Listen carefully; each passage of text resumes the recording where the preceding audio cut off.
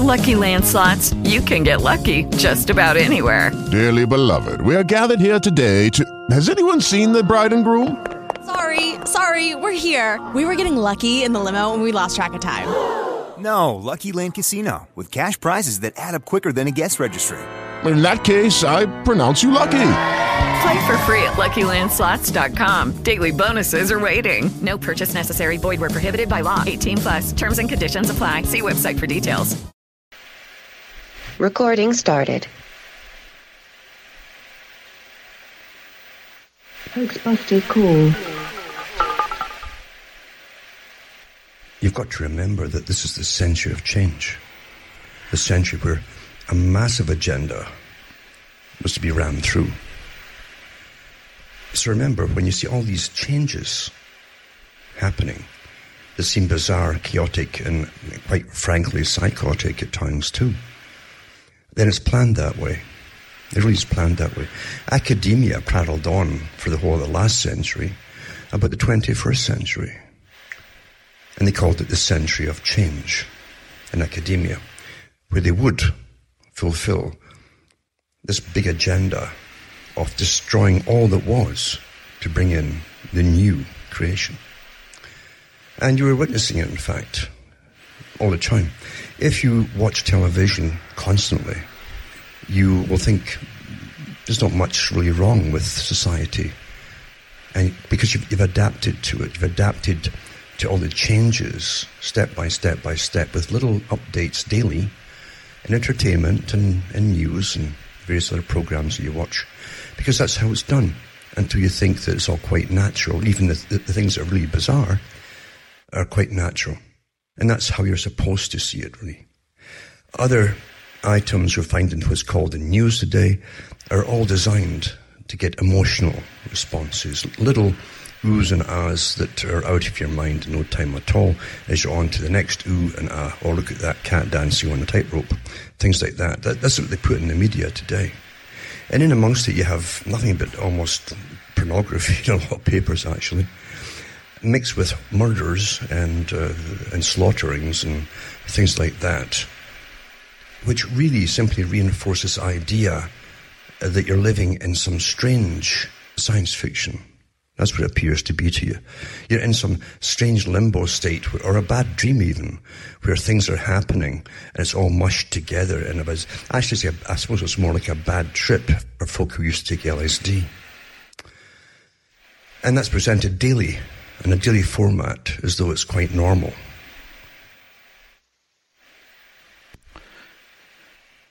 Yo, what's going on, everybody? It's Monday, November 25th, 2019. And it's Chris here, Monday night, and we're doing the Hoax Busters call. Let's see. Looks like we got, Toby's here. Cool. So last time I talked a bit about the China and their one-child policy. Yeah, I want to talk a little bit more about that.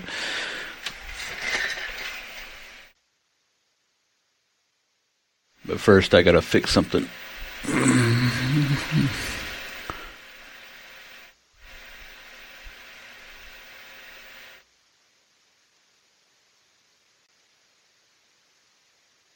One, two.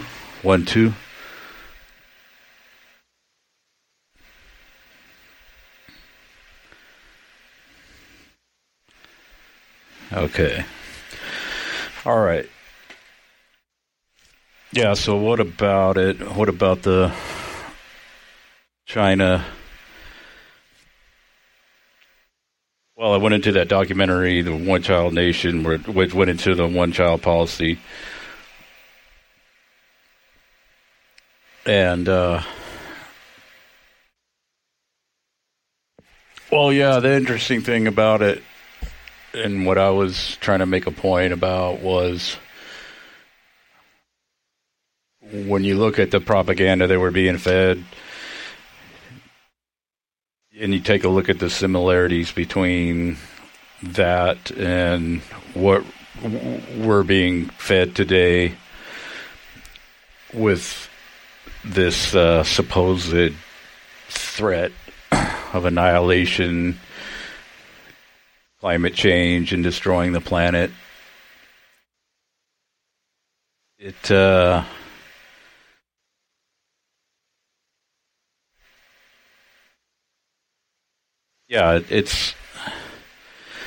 lot of the same, a lot of the parallels. I was just pointing that out.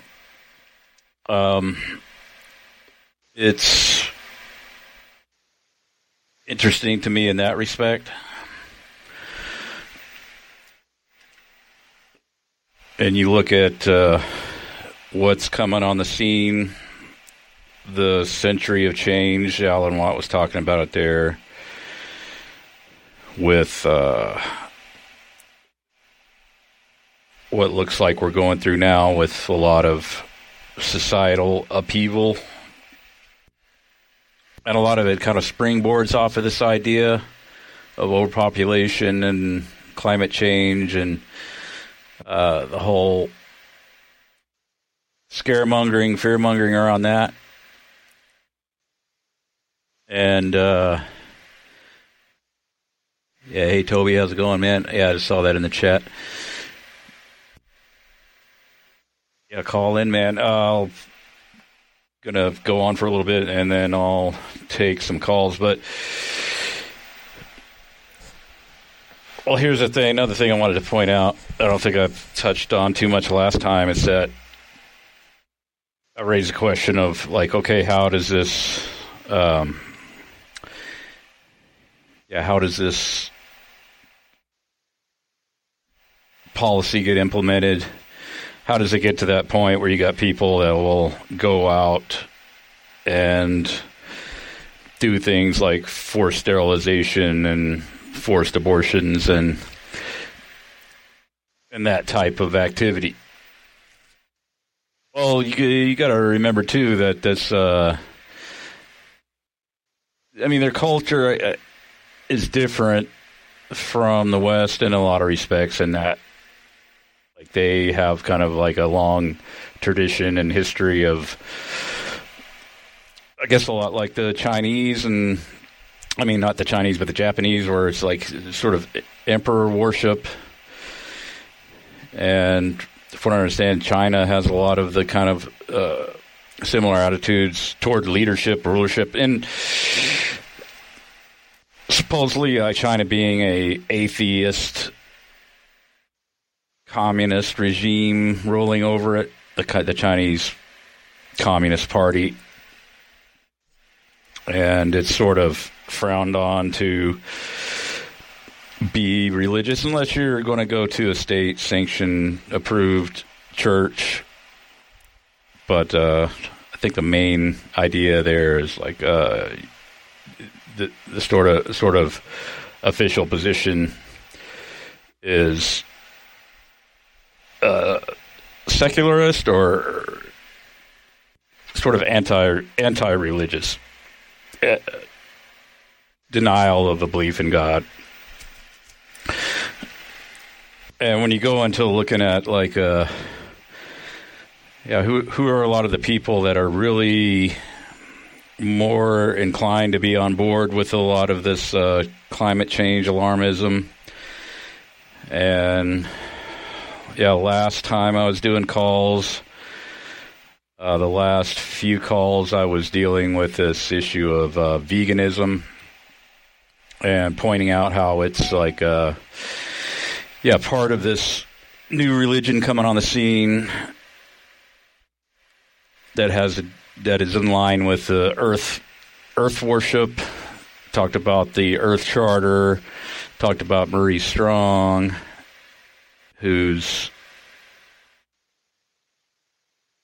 credited for coming up with the Earth Charter along with Mikhail Gorbachev. And then noting that if you look at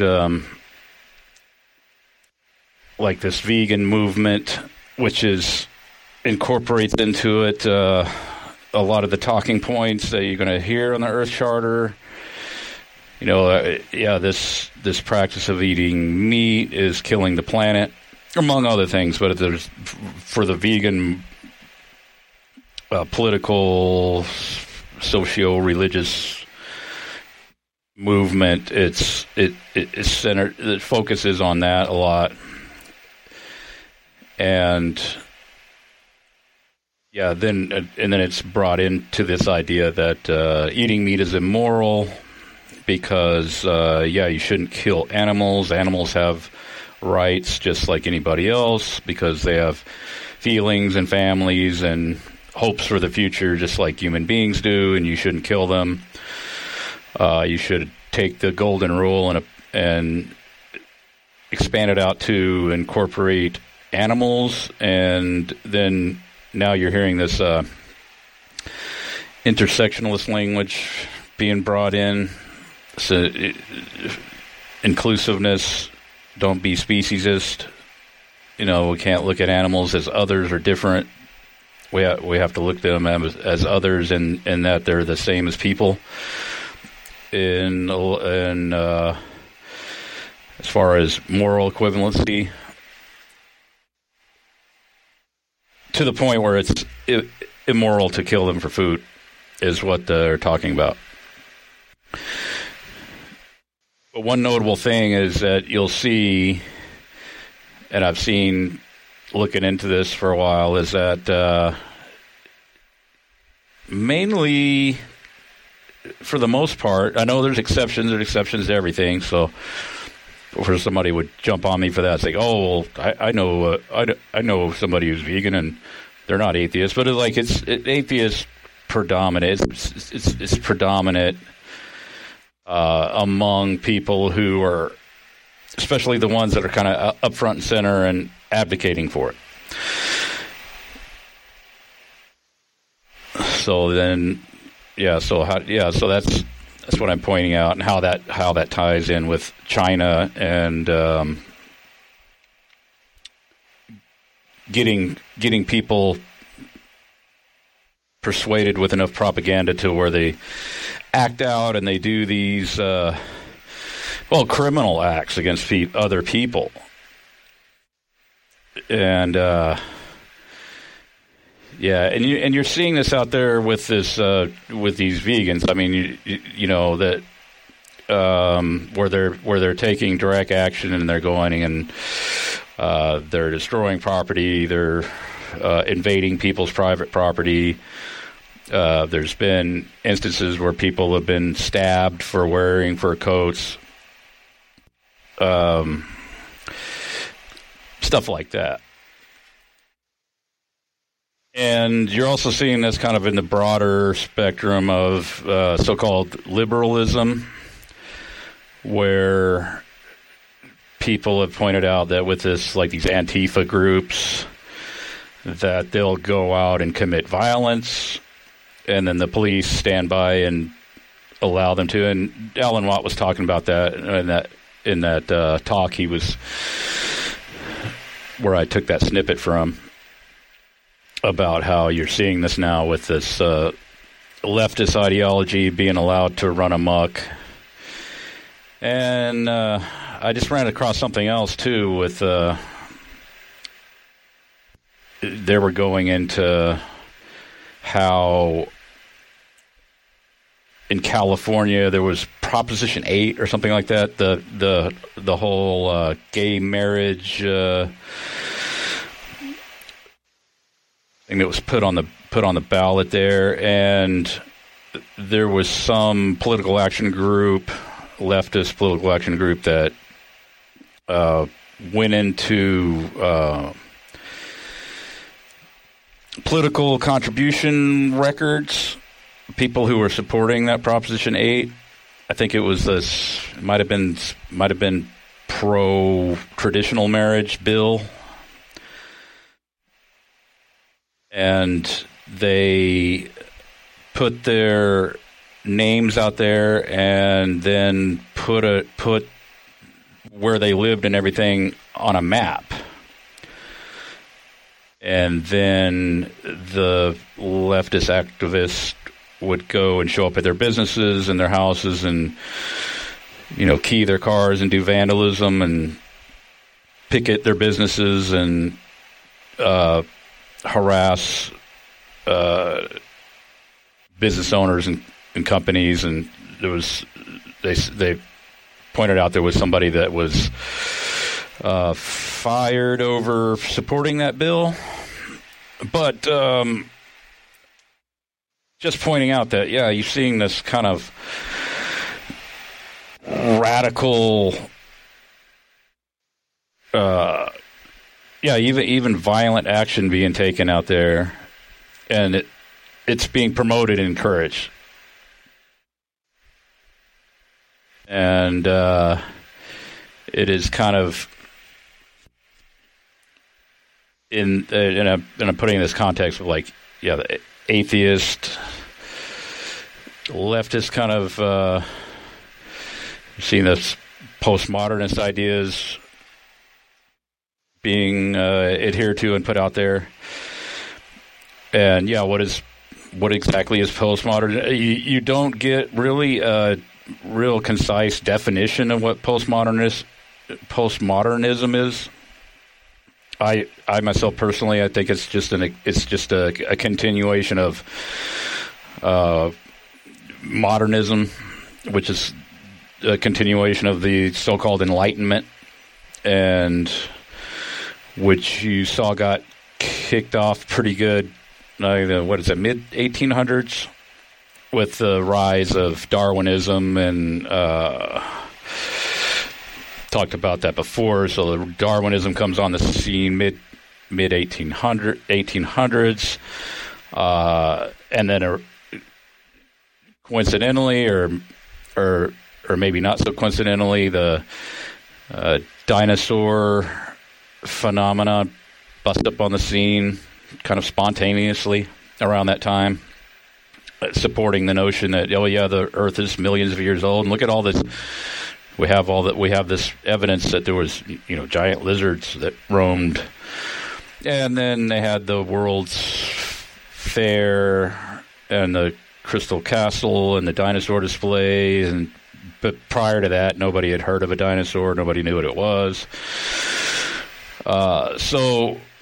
The Enlightenment, with the goals in mind of abandoning the authority of the church and going into this age of the so-called age of reason, where you don't need God, you need just to enthrone man as the authority, the primary authority, which truly what evolution theory does. It kind of puts history and notions about what happened in the past up until now. Seems like the majority of people buy into it. They believe in evolution theory. And anytime they go to try to make a case for anything or go into any kind of intellectual discussion or whatever, or, in the case with this vegan nonsense, you hear people advocating for one diet or the other, and then either side both kind of necessitates coming forward and couching it within, positioning it within the framework of evolution. But what does that do? I mean, it kind of every time somebody does that, it reemphasizes this idea that we came out of the pond scum. We're just an accident. The reason why we eat meat or eat vegetables or walk on 2 feet or look out of our eyes with the front-facing eyes out of the front. It's all evolution. Ears on the side of our head, evolution. Hair on top of our head, evolution. Everything's, a product of evolution, and then reinforces the idea that, you really don't count. You're just some kind of biochemical meat bag that came about by random chance. So you maybe hear people with good intentions and they're advocating against something they see, busting upon the scene that's not correct or not right, and they want to oppose it, but then they'll, you get people like Jordan Peterson or people, then they need to they need to position their arguments within this evolutionary framework. And then, once you do, you can make a case for anything. You can, and I pointed this out too, with evolution theory, you can make a case for anything, and then you can make a case for its opposite, and it equally fits either one. And there's a saying that says, a theory that explains everything actually explains nothing, and I think, that's what evolution is. It's you can confirm or establish anything with it, and then you can confirm and establish its opposite. And you see that out there.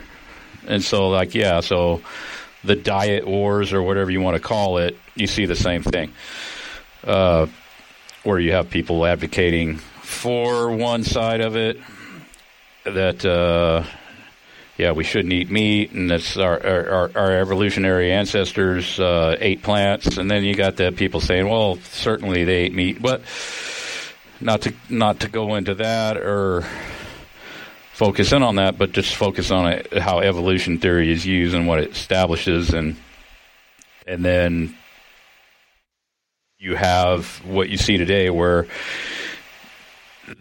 the only thing is our planet, and that we're here, and this is the only life we got, so we got to make the best of it, and our planet's being destroyed, so whatever means necessary to take action to stop it is what we're going to do, and we can lie, cheat, and steal to accomplish that goal.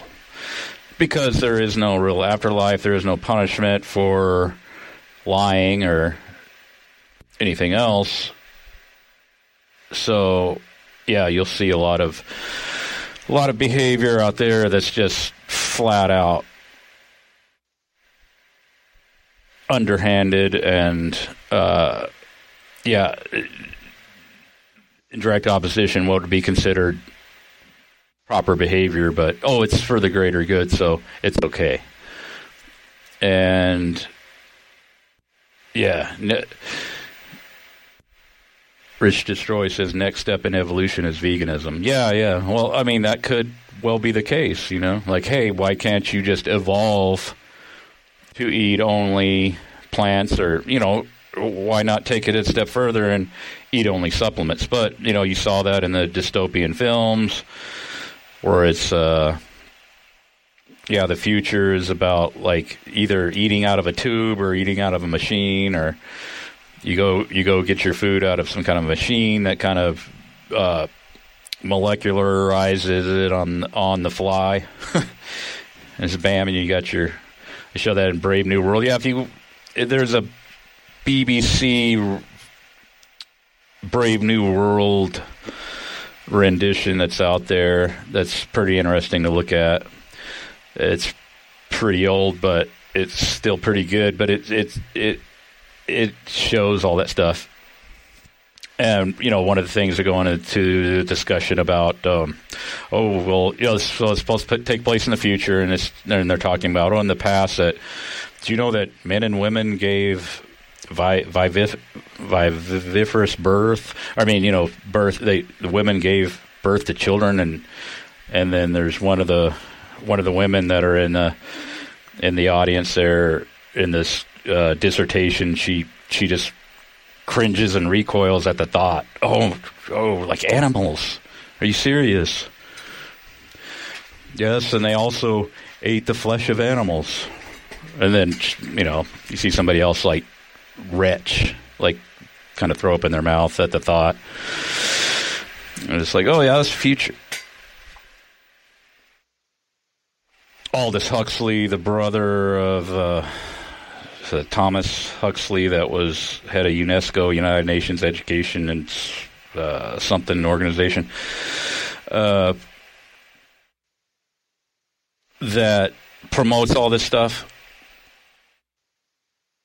But it has. I'm just pointing out that it also has this very comfortable relationship with atheism. And what was going on in China is atheist, communist, and then what's the ultimate authority is man, right?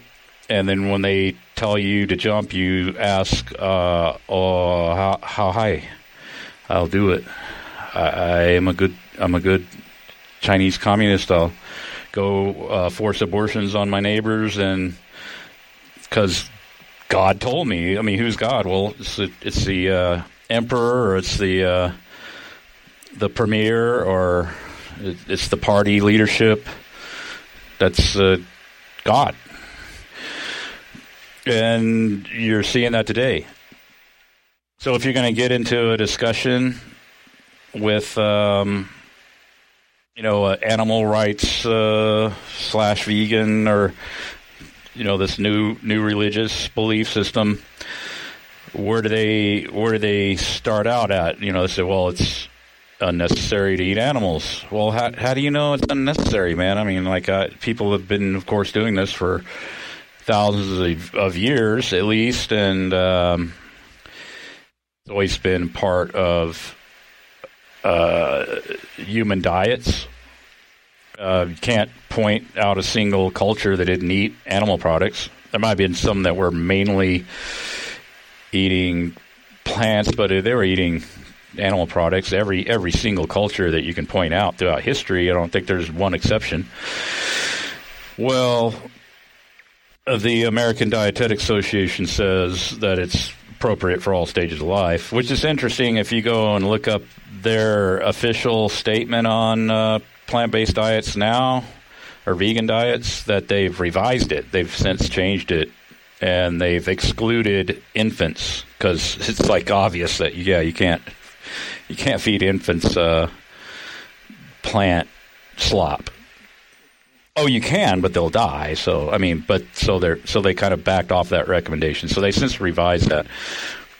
But just pointing out that that in order to establish their case, they immediately go to an appeal to authority, because man is God, and they believe, and I think a lot of other people are at this point too. Is they don't push back against that. They say, oh, was that so? Oh yeah, well, look it up. Yeah, it's true. Oh, well, I guess it must be true, because this is an authority that's saying it. Never mind the fact that what was the consensus? 120 years ago? That's you know how where mice come from, and frogs, and it's spontaneous generation. If you have a drawer full of dirty socks and grain, I guarantee you're going to open it up one of these days, there's going to be mice in there. What do you think they came from? They spontaneously erupted out of the grain, out of the cloth. That's what they believed. That's what I think through most of the Victorian era or something like that. But yeah, that's spontaneous generation. You can look that up, and that was a fact. Where did frogs come from? Well, they spontaneously erupt out of the mud, because you could see them coming up out of the mud. So there you go. I mean, proof. And that's one thing about scientific evidence and scientific proof. And this reminds me of a debate I was listening to, and the guy was debating, and he was talking. They were talking about the creation event, the Big Bang. And so this guy was making a case for the Big Bang, everything coming out of nothing for no reason. And so, well, we have this model that's making predictions. So what do you got to say about that? So as if that's kind of like a home run out of the ballpark confirmation that, yeah, this is valid. And it's like, well, okay, so go back to when the theory of spontaneous generation of mice and small animals and flies and stuff was the predominant belief system. Don't you think they made predictions? Oh, yeah, well, I got another confirmation that mice spontaneously erupt. I ran my own little experiment. I took a big scoop of grain, and I put it in my sock drawer. And the other day, I opened it up, and there was 2 mice and 3 little baby mice in my sock drawer. Ran an experiment, made a prediction, opened up my sock drawer, and boom, mice. Confirmed, spontaneous generation. Confirmed. Yeah, we know it's true. And that's the thing with science and authority and appeals to authority. It's like you can take it on its face as like a matter of fact. But the thing about even science itself, or people that are intimately involved in it, I think a lot of scientists will even admit to this and tell you this and not really have any reservations about doing so. It's like, well, yeah, all science is provisional. Like, what does that mean? It's kind of up for revision at any time. Like, it's nothing that's put out in a journal about any position statement or anything else or any finding is supposed to be like the end-all, be-all and the last word on any subject. It's not even. It doesn't even purport to be that, but yet people take it that way. Oh, I found this paper, and this establishes what I believe, and therefore, since it's in a peer-reviewed journal, then it therefore must be true, and it stands. It doesn't even stand as evidence, though. What it does stand as evidence of is that, yes, you did search and you did find a paper that does confirm your belief. That is true. But is the statement or the conclusion in the paper, is that necessarily based on proper methodology or what they proclaim? Well, in most cases, I'll have to say, going back to the subject of like, is meat eating bad or is meat eating good? Just for an example, because we're going into science and authority, it's that, yeah, most of the stuff I've seen, a study is conducted and then a conclusion is drawn, and I don't even disagree with the conclusion, because it'll come to something to the effect that, yes, we've performed the study, we've done these statistical analysis, and we've looked at this, and we've in the abstract it'll say, well, the conclusion is that meat and processed meat is associated with colorectal cancer, or as an example. Okay. I don't have any disagreement with that. But then on the other hand, it's like, what exactly is this paper saying? There is what?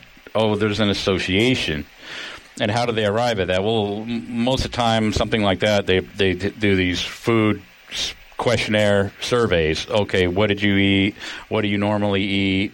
What are your lifestyle choices or whatever? Check this off, and they run an analysis off it. They say, oh, well, here it is. They checked off most of these people that checked off that they eat meat also got cancer. So therefore there's an association. And I would say, yeah, absolutely, there is an association. But I would also point out that it's absolutely meaningless, and it doesn't mean anything. Because if you wanted to use the same study and then go back and redo it, and then, okay, well, we want to change one thing. Let's put a question like, do you sleep on a box spring mattress? Yes or no? And then we got a lot of people that came back and said yes. There you go. Colorectal cancer and sleeping on a box spring mattress, there is an association. And you will establish that. Yes, definitely, there is an association there. But who cares? It doesn't mean anything. And that's why you can't get... That's, like, hard to get across to people, It's like, that's, like, if you look into scientific journals, And what the people that run them say, like the editor of the Lancet, I've said this 100 times at least, that he came out and said, well, at least half the literature is false because the whole system is just rigged and screwed up, and there's all these other considerations other than getting at the bottom of something or the truth, and then he goes into it and he talks about how you have this publish or perish criteria that professorships and stuff have to adhere to, and they have to publish a certain amount of papers, and a lot of it's just garbage. But and especially like you go into something like dietary studies and stuff like that, and it's just you could easily make these associations, and then it can make a headline in a paper, you can get recognition, you can get published. And what they won't tell you is like that if they conduct a study and it doesn't come out with any kind of result either way that's really conclusive or any suggestive anything, they just don't publish it.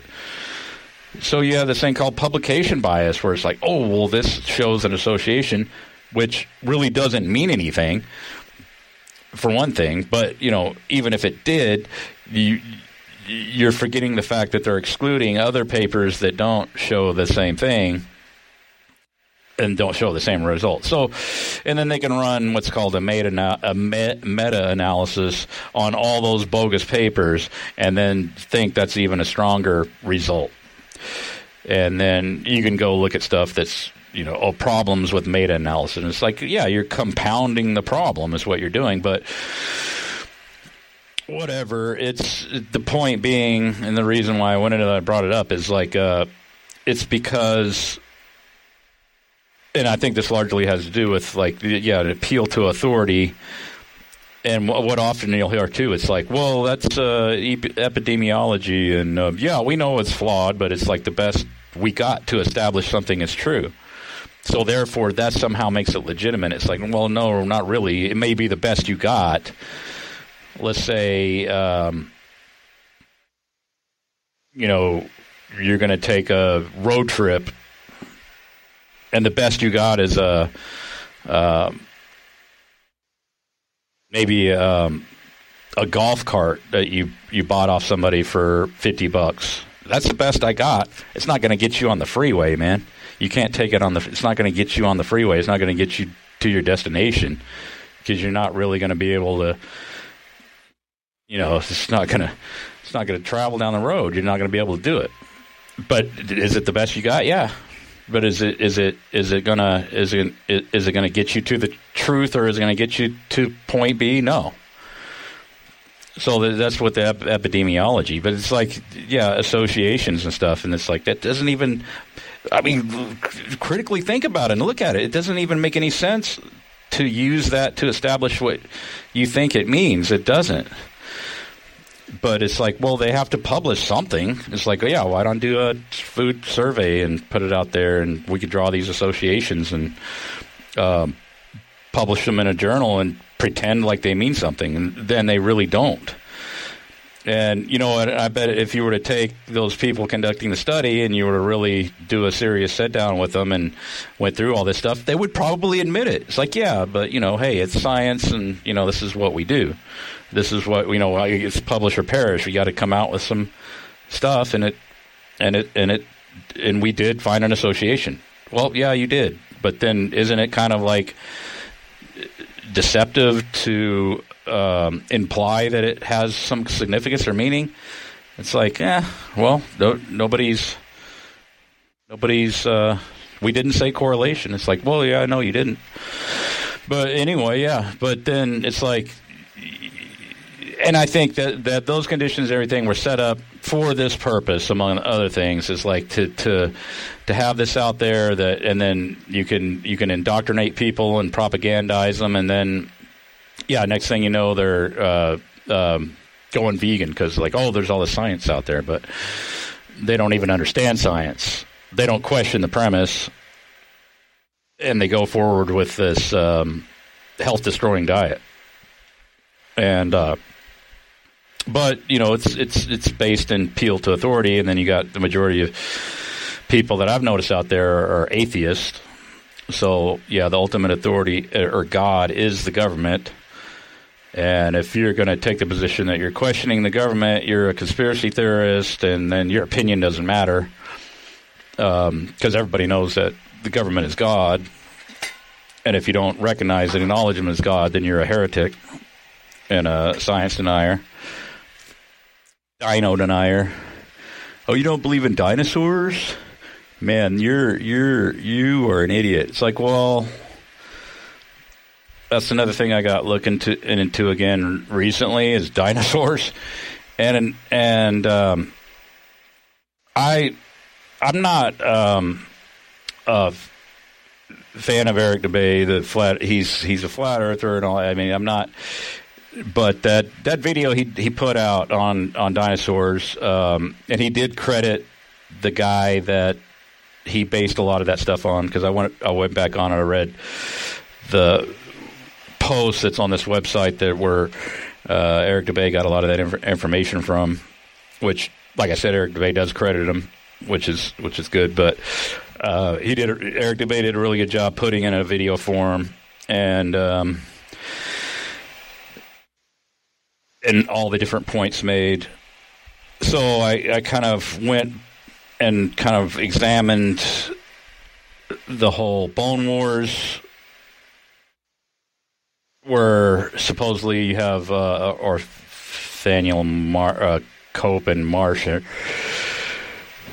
that were commissioned by the Royal Society and then came to the United States, and they find all these dinosaurs, which nobody ever found before, but that established it gave physical evidence to the idea that the theory of dinosaurs, which was proposed 10 or 15 years earlier, I believe by Sir Richard Owen, and then, lo and behold, we go and find dinosaurs. Like, we knew they were there. And we found a bunch of them. And nobody else finds them, but we found them. Like, the Indians didn't find them. None of the early settlers found any when they were plowing up fields, digging mines, digging tunnels for trains, tearing up mountains for train tracks, all this stuff that was going on then in the new frontier. They never stumbled across any dino bones that were recognizable, but somehow Cope and Marsh did, and they found them in abundance. And it's like, yeah, the more I think about it, the more ridiculous that idea is, and the more fantastical and unbelievable it is. And I think it kind of has really sunk in right now, where I'm like, oh man, this is just such a blatant fraud that was perpetrated on people. And I said, I want to go look, because there's got to be, they had photography then, and you can find all kind of, I mean, mid-1800s, yeah, there was photographs of everything, and certainly before that, photography was commonplace. Very scant photographic record of the digs that they were conducting, because wouldn't that be part of the documentation and confirmation that they dug these things out of the ground, is to have a photograph of the bones and recognizable as a dinosaur being like half in the ground and half out, and they're taking this out of the ground? There is like, I can only find like 2. I'm not saying there's not more out there, but I could only find 2. I recall seeing some other ones I ran across, and I could, and I kind of have an idea. I remember what they looked like, but I couldn't find those. But yeah, where is that evidence of the digs, the excavations? Look into yourself. I can't find it. Maybe you could find it. I couldn't find it. I don't know where it's at, if there is, but you'd think that would be there, right? And what prompted me to do that, I saw this video on YouTube, and they were talking about, how Brontosaurus is not really Brontosaurus because they accidentally put the wrong skull on it. And so, you see these stories out there, so that if you put in dinosaur hoax, you're going to get a story like that. We made a mistake and we put the wrong head on the, look at us, we're so We're so bumbling. We don't have our historical accuracy about what happened, 65 million years ago, spot on correct. We flubbed up and we got the wrong head on the wrong. It's like, give me a break. No, you see what they're doing. It's like, yeah, we'll put all these stories out. So if somebody's like curious and they put in dinosaur hoax, we'll give them something to look at. There's this controversy within the dinosaur community, and it's like, no, they started that day one with Cope and Marsh. They had this rivalry. It's like, oh yeah, come on. Well, no rivalry, but one thing that is said, and it's said on that site, it's like, one guy would steal a shipment of bones that was meant for the other guy, and then the question arises, okay, I thought they were the ones finding the bones. Why are they getting bones shipped to them? But, I guess you're not supposed to look at it that way. But yeah, the Bone Wars, and it's like, yeah, they wanted to set this narrative up in the press where, there's this rivalry. So it gives you the perception that, they're really digging stuff up, and because if it was a fraudulent dig, then the one would expose the other because they're rivals, right? But I read somewhere else too that they discovered among together like 140 species of dinosaurs, and subsequently every single one of them, except for like 30 of them, have turned out to be fabrications. So that's interesting.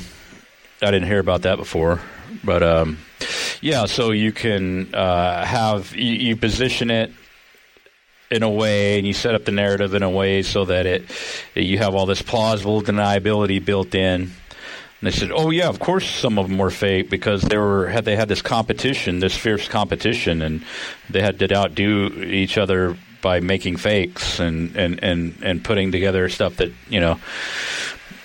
So you have this narrative built up, and within this narrative, you have all this kind of things that can point. Oh, that's the result of the rivalry. See, and this is completely obviously fake dinosaur that you made out of plaster. Oh, well, see, that was because there was this rivalry, right? And they had, and Cope and Marsh were at odds, and they were motivated by this heated dispute between them, and that's why they did that. See, it's like, oh, okay, but it doesn't mean dinosaurs aren't real and they weren't really digging them up.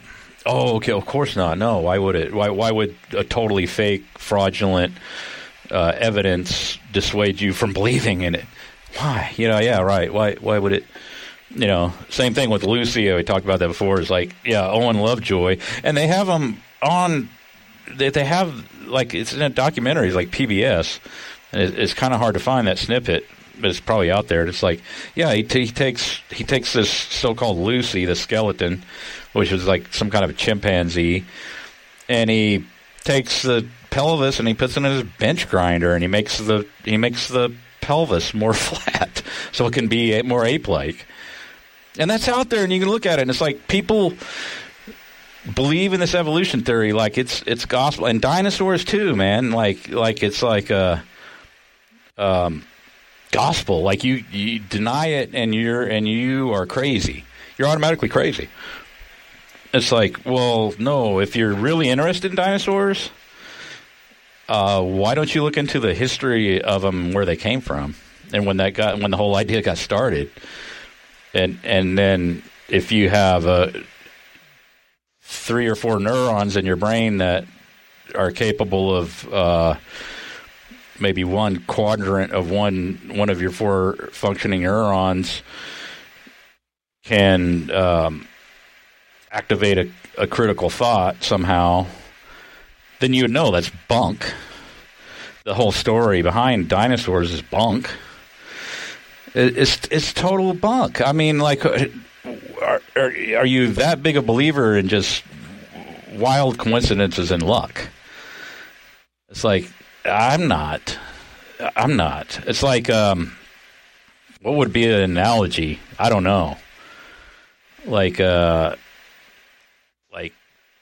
some couple is on a honeymoon on I guess in the Caribbean, and they're out enjoying like their vacation, and the wife drops the engagement ring in the ocean and then loses it, and then her sister goes on vacation there 10 years later, or maybe her daughter goes on vacation there 15 years later, orders a fish taco at a taco stand, and they didn't clean the fish good, and she bites into the taco and bites into her mother's ring, and it's like, oh, I found mom's, what is this? It's a wedding. Oh, it's an engagement ring, and she sees an inscription that it belonged to her mother. Yeah, like that story. Would you believe that? I don't think I would.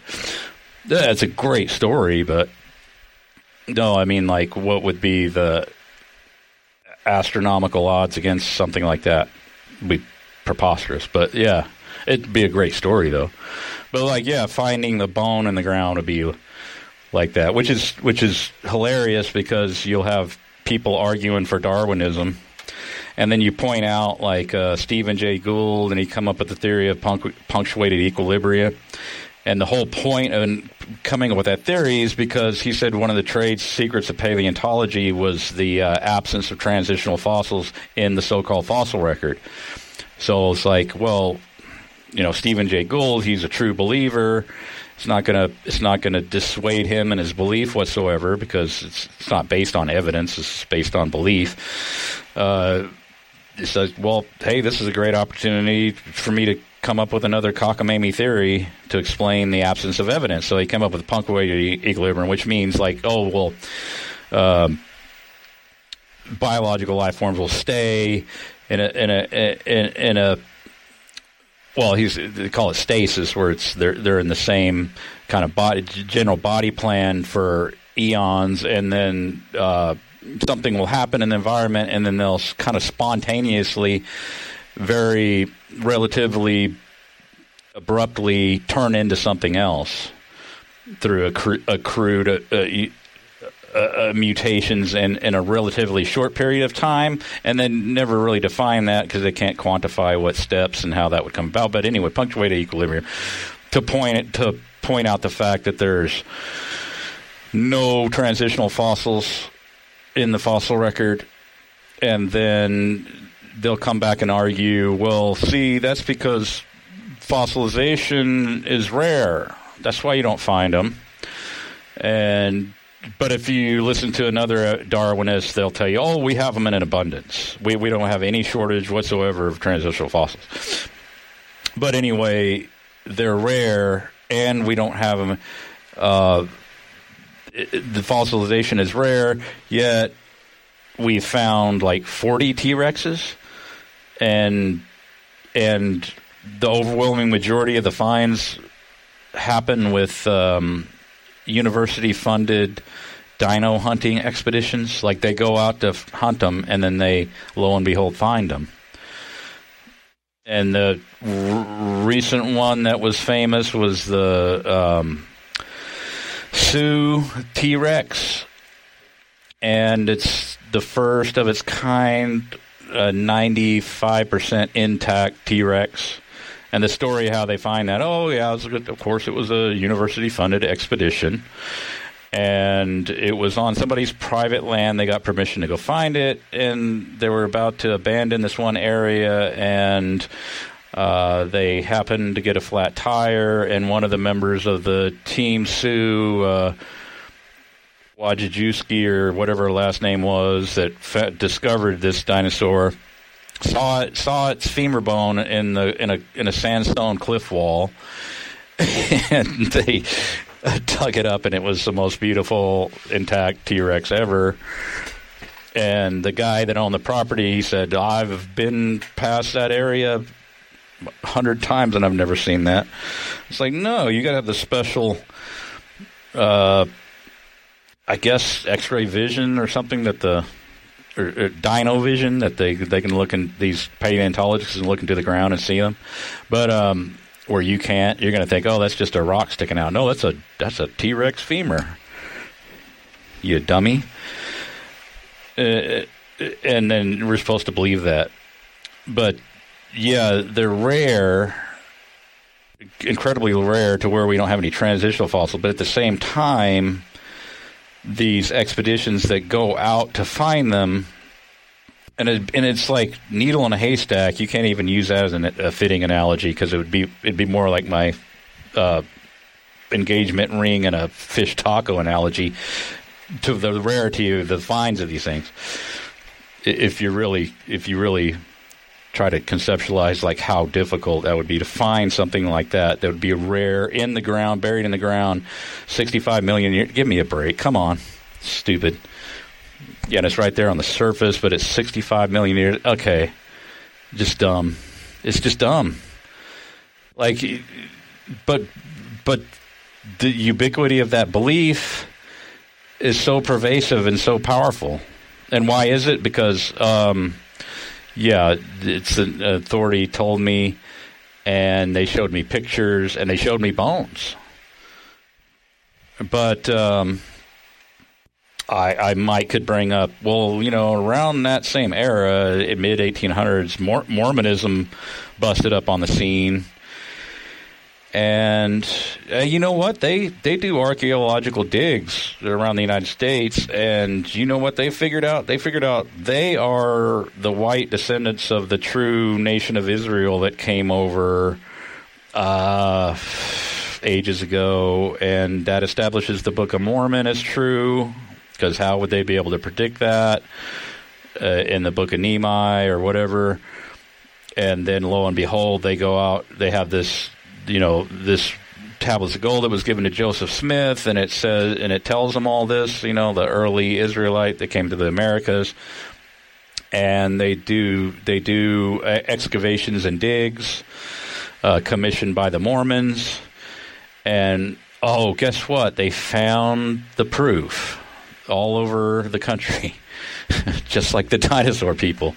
They went out, they had their theory, and they went out and found it.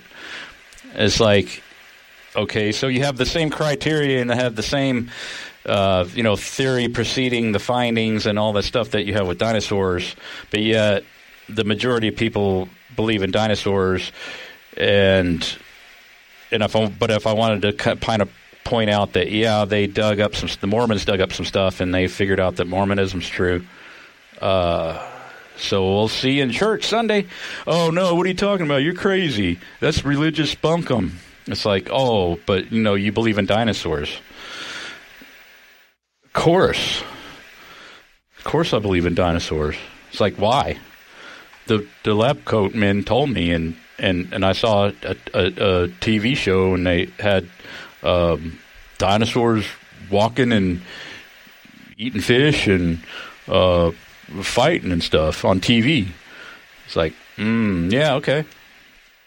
Yeah, help yourself to that, because I actually took a little bit of time and looked into the claim, and now I'm totally 100% convinced that's they're right in the same category as the Mormons, because what am I talking about? Western establishment science that pushes the dinosaur idea. Their whole criteria of establishing something is right around the same time and right in line with exactly what the Mormons did. So I don't know why I would refuse the one and accept the other, because I don't know either group. I've never met the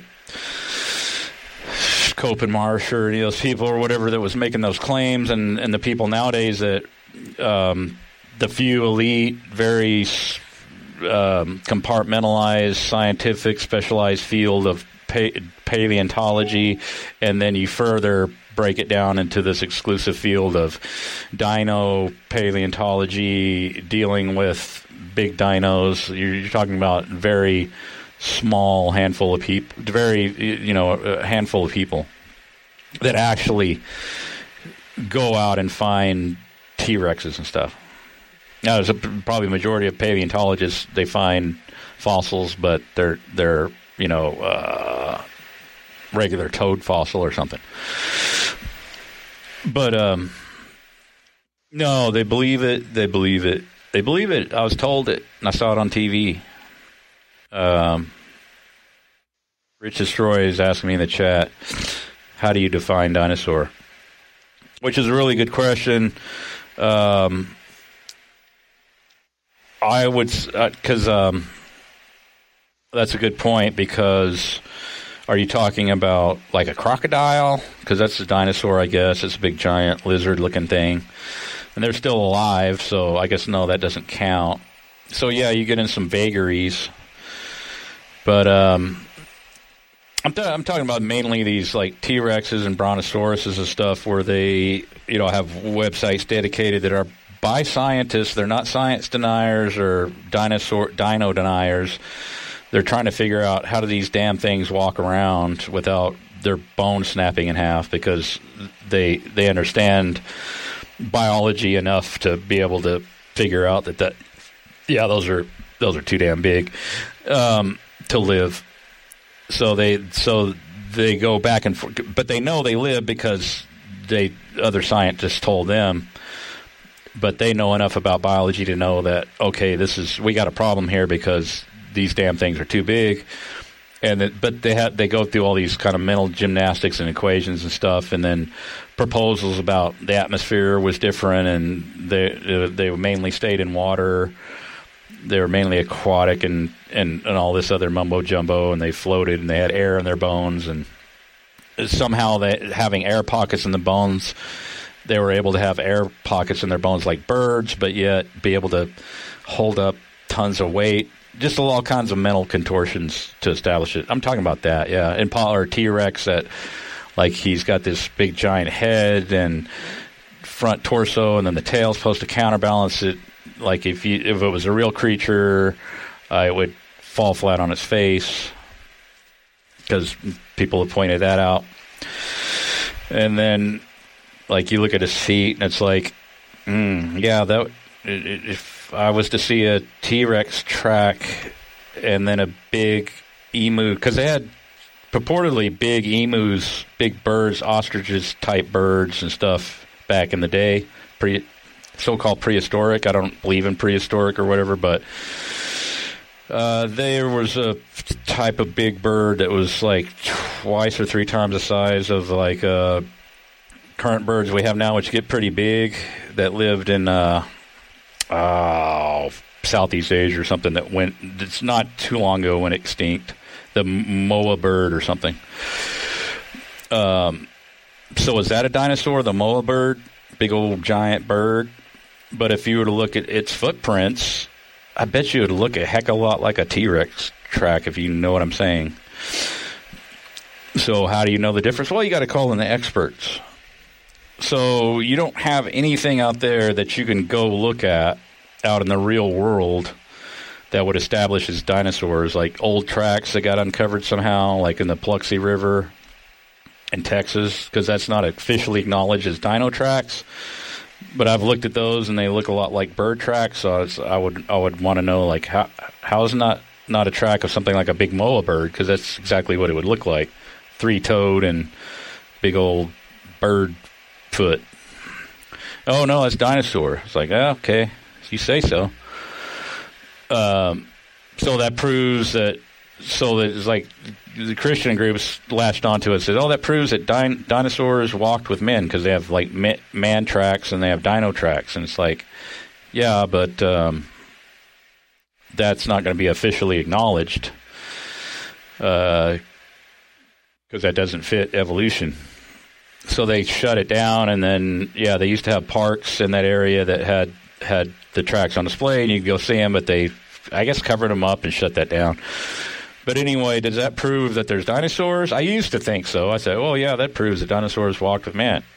And it's nowadays, it's like, I don't know, it could have been a dinosaur, it could have been a giant bird.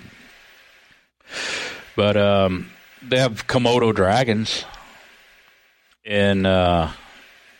I believe in where are they at? Somewhere in East Asia or in around Malaysia, Singapore stuff. Yeah, that are like Komodo dragons, big old lizards. Are those dinosaurs? I don't think so, but they're big lizards. They're still alive. The lobe-finned fish was supposed to be a prehistoric fish. It's still alive. this definition of Dinosauria, a group of extinct reptiles widely distributed from the Triassic to the Mesozoic, initially differing little from the generalized long-tailed quadrupedal common ancestors of modern birds and crocodilians, but later become specialized for chiefly terrestrial, carnivorous, or herbivorous modes of life into distinct bipedal and quadrupedal groups, the latter including the largest known land animals.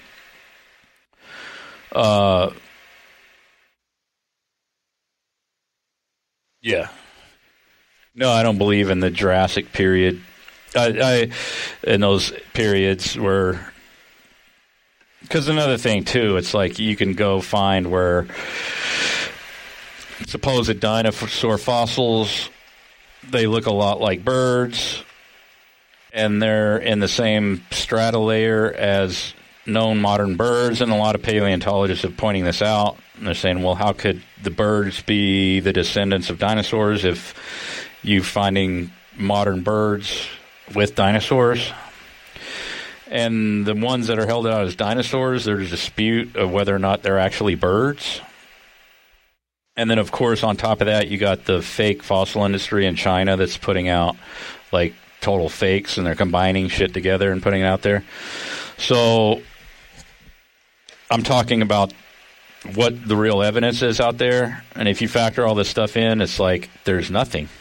There's nothing really to go off of. Except for like Sue, T-Rex and the bones, which is very questionable when you look at like how they were found, where they're, under what circumstances they were found. Yeah, so that kind of stuff. I don't doubt that there's fossils. I've seen fossils. I've seen fossils out in the,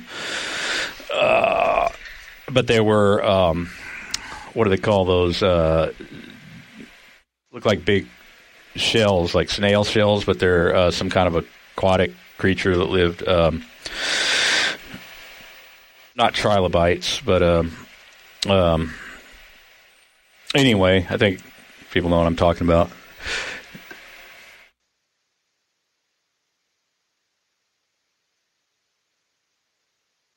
But yeah, these dinosaurs are made up. The whole story was made up, and I think they came up with a lot of just fictional renditions where they reconfigured the bones of whales and things and used their imagination and came up with these mythological creatures that supposedly roamed the earth millions of years ago, and that set the stage for belief in evolution because it's like, oh yeah, what did God change his mind and wipe the dinosaurs out? And we got all this evidence now, and it's like, no, they really don't. Yeah, and even if you look at the earlier skeletons and stuff and the models, they look pretty stupid. So they've gotten better and they've improved in their artistry. Dinosaurs as an art form, you can look at that too. Like you look at the displays at Crystal Palace, and it's like, yeah, so there's got this big giant lizard with these big giant feet. And it just looks klutzy and stupid. That doesn't look like anything that would actually live on the earth. And that's supposedly iguanodon. And if you look at the rendition of iguanodon today, it's completely, totally different. So it's revised. And I saw something not too long ago, too, with T-Rex had bigger arms than it's normally portrayed. So I think they're in the process of revising T-Rex to give him some beefier arms. Because his arms look pretty pathetic and stumpy. So, yeah, they'll just kind of gradually revise it. And also, this is based on new findings. Or we kind of realized that it looked stupid before, and people were pointing that out, so we beefed up his arms.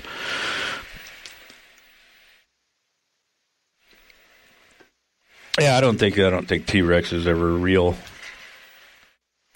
But it's like, yeah, they needed to come up with this apex predator back in the day, and then it's kind of the equivalent to kind of like, I guess, the modern day lion or something of the modern day, like this, the ultimate predator beast roaming the earth. And then, so yeah, they did the clever bit of storytelling, and then it's been turned into countless cartoons and books and stuffed animals and models and imaginary paintings and all this other stuff that sets it in concrete. Works of art, letters of art. Being an artist myself, that concept or that idea, it totally resonates with me because I could see how that can easily be done. And one of the pictures, I have this saved in my notes, but I don't want to spend time here digging it up. Maybe I could find it real quick. Da-da, bow, bow, bow, bow, bow. The Bone Wars. I think it's here. Yeah. I'll put this in chat. I hope this one has this specific image. So this has images of the digs of the Bone Wars. And, working at the Bone Cabin Quarry during the first year in 1808.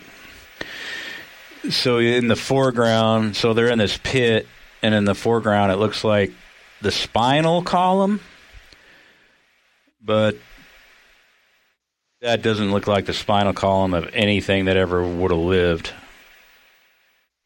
And if you look at, take that spinal column, because that's what it has to be, either a tail or spinal column or whatever, and go and compare it to what they'll show you in museums, because that's like a very ham-handed rendition of a spinal column, but you have to look at it to know what I'm talking about. And then on the lower left of this page, it looks like a gentleman is like prostrate on the ground here, and he's got this big giant leg, dinosaur leg or a foot or whatever, and the bones are the same color and texture as the surrounding dirt. And like I said, if you're artistic, have you ever done anything like that? Have you ever done any sculpture? You ever messed around with stuff? You'd look how basic and rudimentary that would be to carve that out of the ground like that, to use the existing dirt to the way it's done. They said the way that Da Vinci made his sculptures, like, oh, that's such a beautiful rendition of David. Like, how do you do it, man?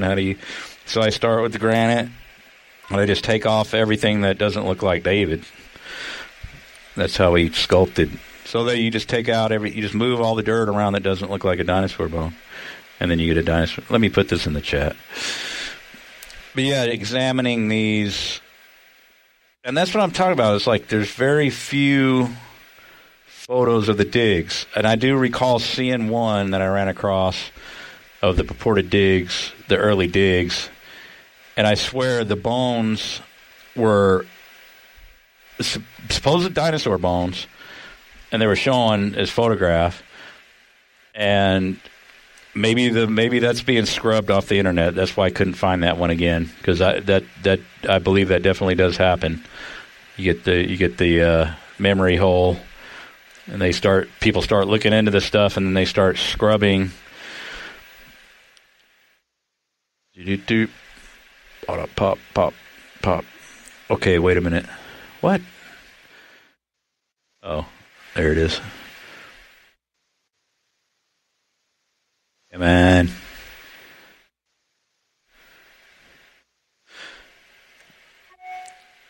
Did it go? Man.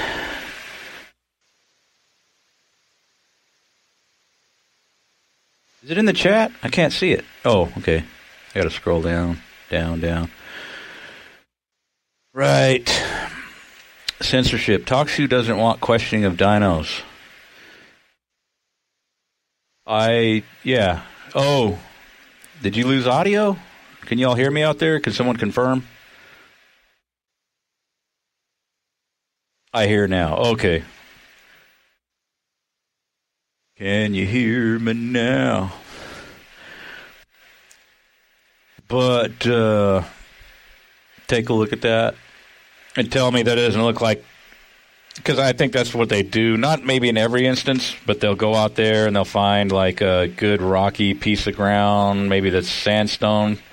And coincidentally and happenstancely, sandstone is the same. If you find sandstone, that's supposed to be Jurassic period. But the funny thing about sandstone, it lends itself to, like, you can make some pretty nice intricate carvings directly into sandstone, just coincidentally. And yeah, I thought that's interesting too. Yeah, this Jurassic period, you can find sandstone. It's like, oh, that happens to be like an ideal strata to do some carving in the ground if you wanted to. And you can go look up dinosaur excavations and digs.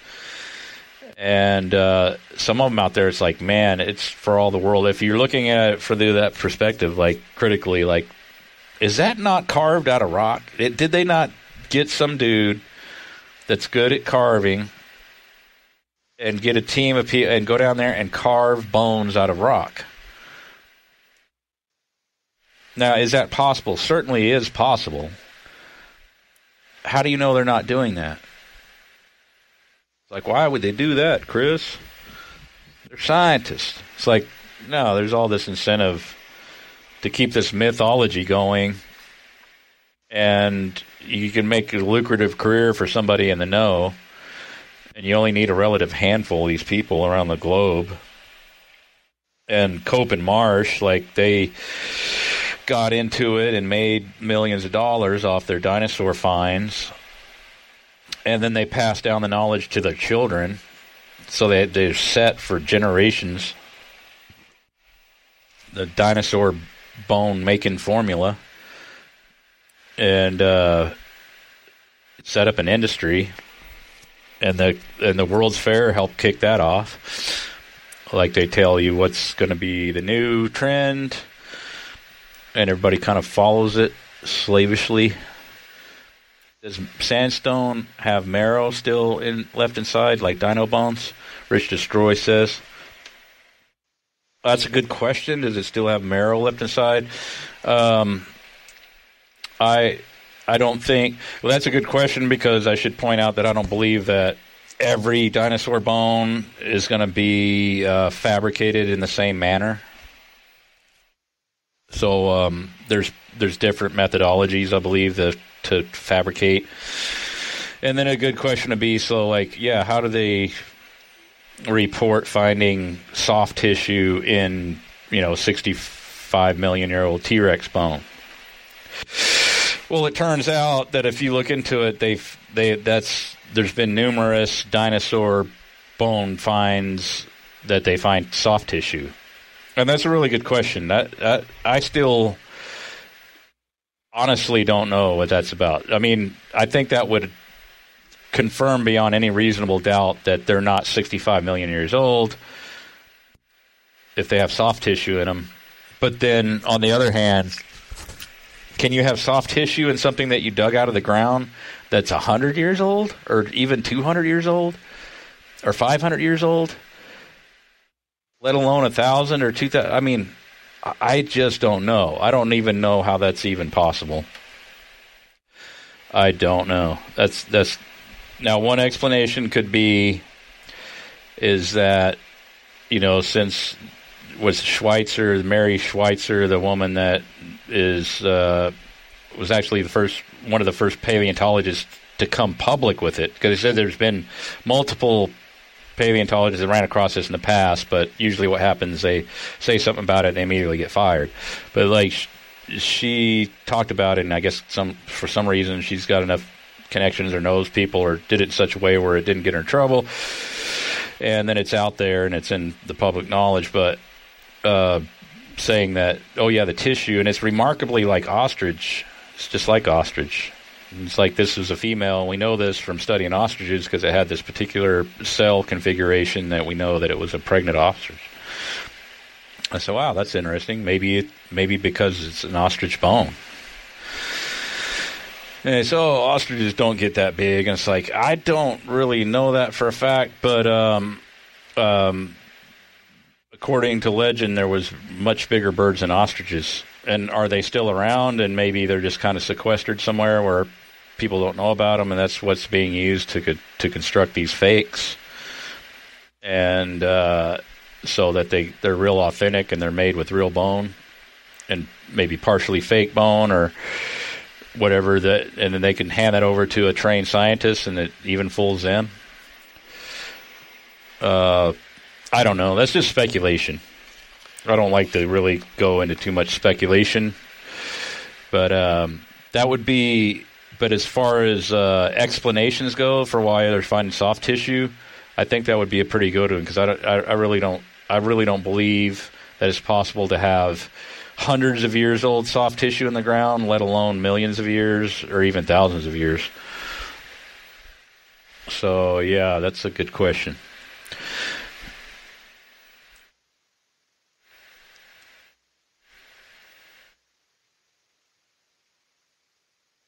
Is anybody calling in? Has anybody tried the Beyond Burger? You want to give your testimony of how you recently went vegan? Yeah, I think too, like, people think, oh, I'm so strongly opposed against eating plants or whatever. I don't really care what anybody eats. I mean, like, if that's what they like and that's what they're doing, I don't have a big issue with that. I'm just talking about it as a social movement, a phenomenon. That's why I'm intrigued by it. And the diet and health aspects of it, but I'm more interested in it from the perspective of it being a social movement. And there's a lot of people out there that are now coming on the scene with YouTube channels countering the propaganda that's out there. And one guy, I like to watch his channel, is he's got Primal Edge Health channel, is a good one on YouTube. There's a couple others out there. Some of it's kind of inside baseball, but the guy Tristan over at Primal Edge Health, Jay Dyer's been on his program multiple times, and they have some really good, interesting discussions about this environmentalist religion and where it got started, and they bring up subjects like Maurice Strong and the whole climate change agenda 21, Green New Deal, Earth Charter initiative, and all this stuff, Club of Rome, the proclamation of we looked around, we're going to find a new enemy to unite mankind behind, and we figured out that global warming and climate change and famine and all that would fit the bill. We thought that would do. So yeah, and then you don't.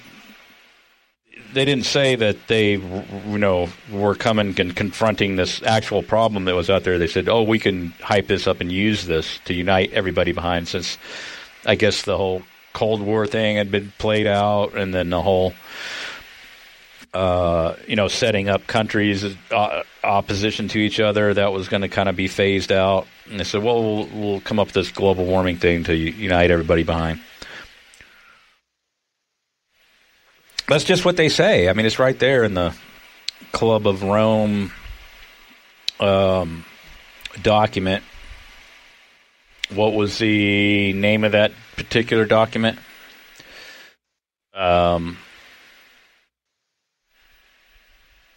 I have to look it up.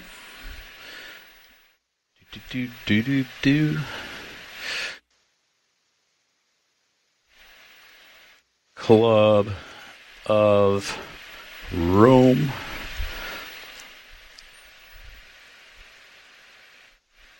The First Global Revolution, a report by the Council of the Club of Rome. You can look that up.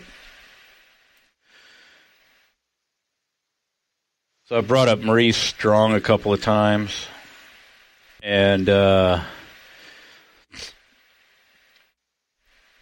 So I got his Wikipedia page up here.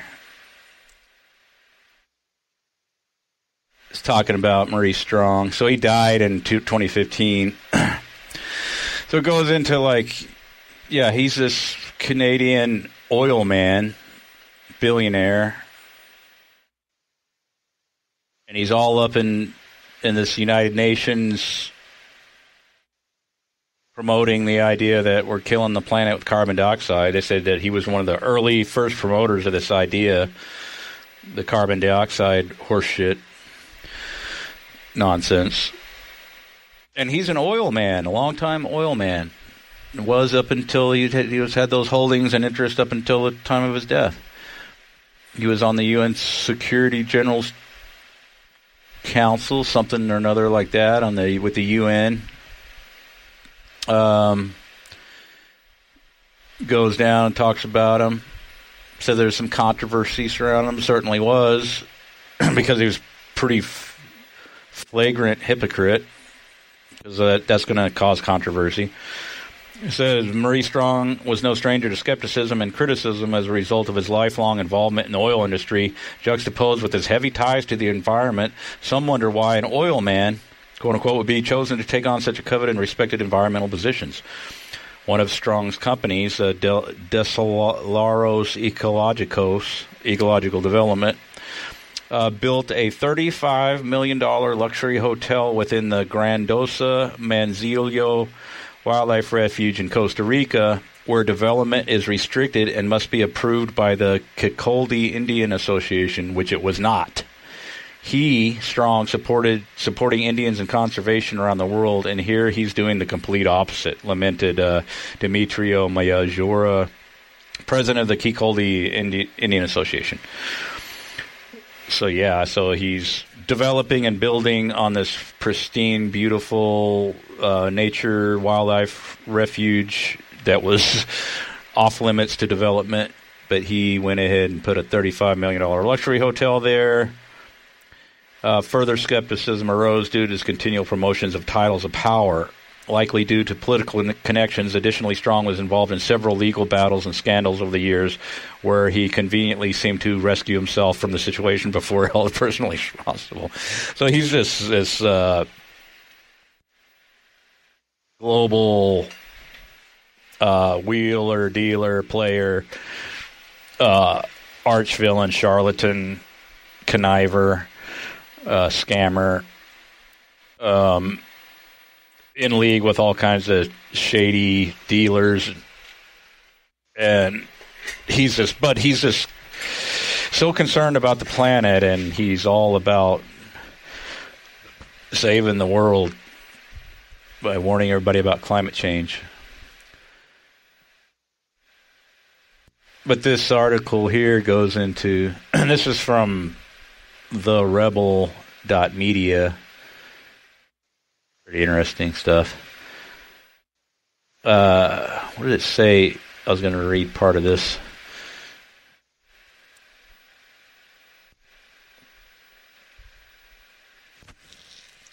Maurice Strong is dead, but the damage he did will carry on. I don't hold the belief that you should not speak ill of the dead. If they are evil when alive, they are no less so in death. Their ability to cause more evil diminishes, but what they did in life lingers and hurts long after they are gone. Maurice Strong passed away at the eve of the Paris Climate Conference.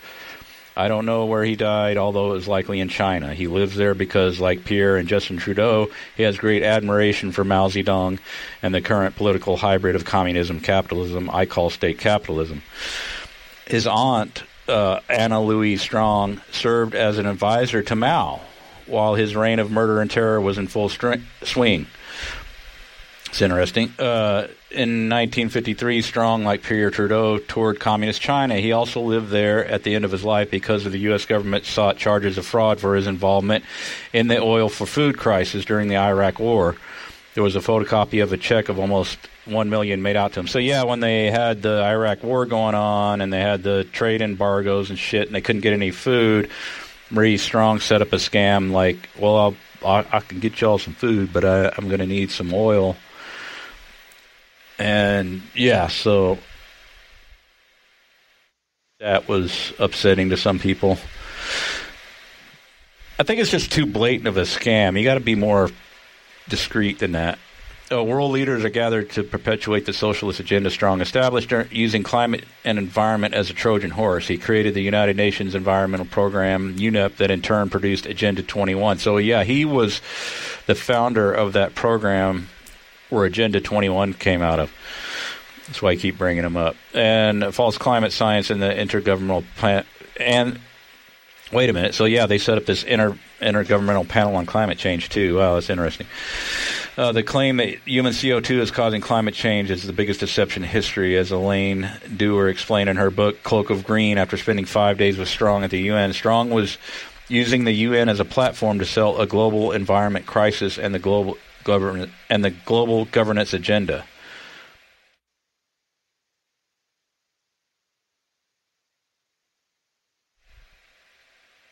So, yeah, and it goes on talking about it. I'll put this in the chat.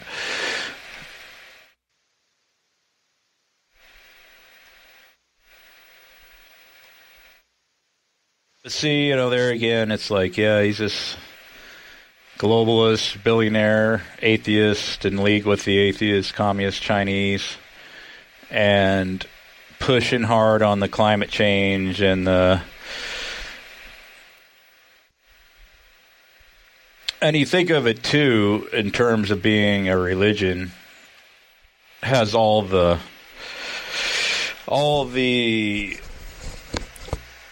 checks off all the check boxes of a religion. So you have the climate, like if you go vegan for the climate, you're adopting like what all the many religious groups all throughout history have done, and where they have like some kind of tie-in to some sort of ritual or sacrament you need to be involved in, and fasting and food, denying yourself a certain food. So that's very common in religions. You have that with this, and people doing it for the animals. So you're bringing in this sort of like pantheism kind of ideal, and you're bringing in with it the earth worship, and then also the idea where they have like their rendition of hell, where the future burning up of the planet if we don't make restitution for our sins of eating animals and driving cars. So you have sin, but it's like your sin is hurting the planet, and then it's also tied in with all this other intersectionalist stuff with, of course, identity politics and all that. So yeah, your sins today are if you drive like a Suburban and you call somebody a tranny, then those are only recognized sins now. Anything else goes. And yeah, you're killing the planet, and now being brought into that is like you're eating meat. So that's something that's been kind of commonplace throughout all history with religion, is like, yeah, abstinence from meat. Yeah, the Catholic Church does it. Jay and Tristan are talking about, yeah, how the Eastern Orthodox Church also does it. Like, this is all religions do this. Most of them. But you have that.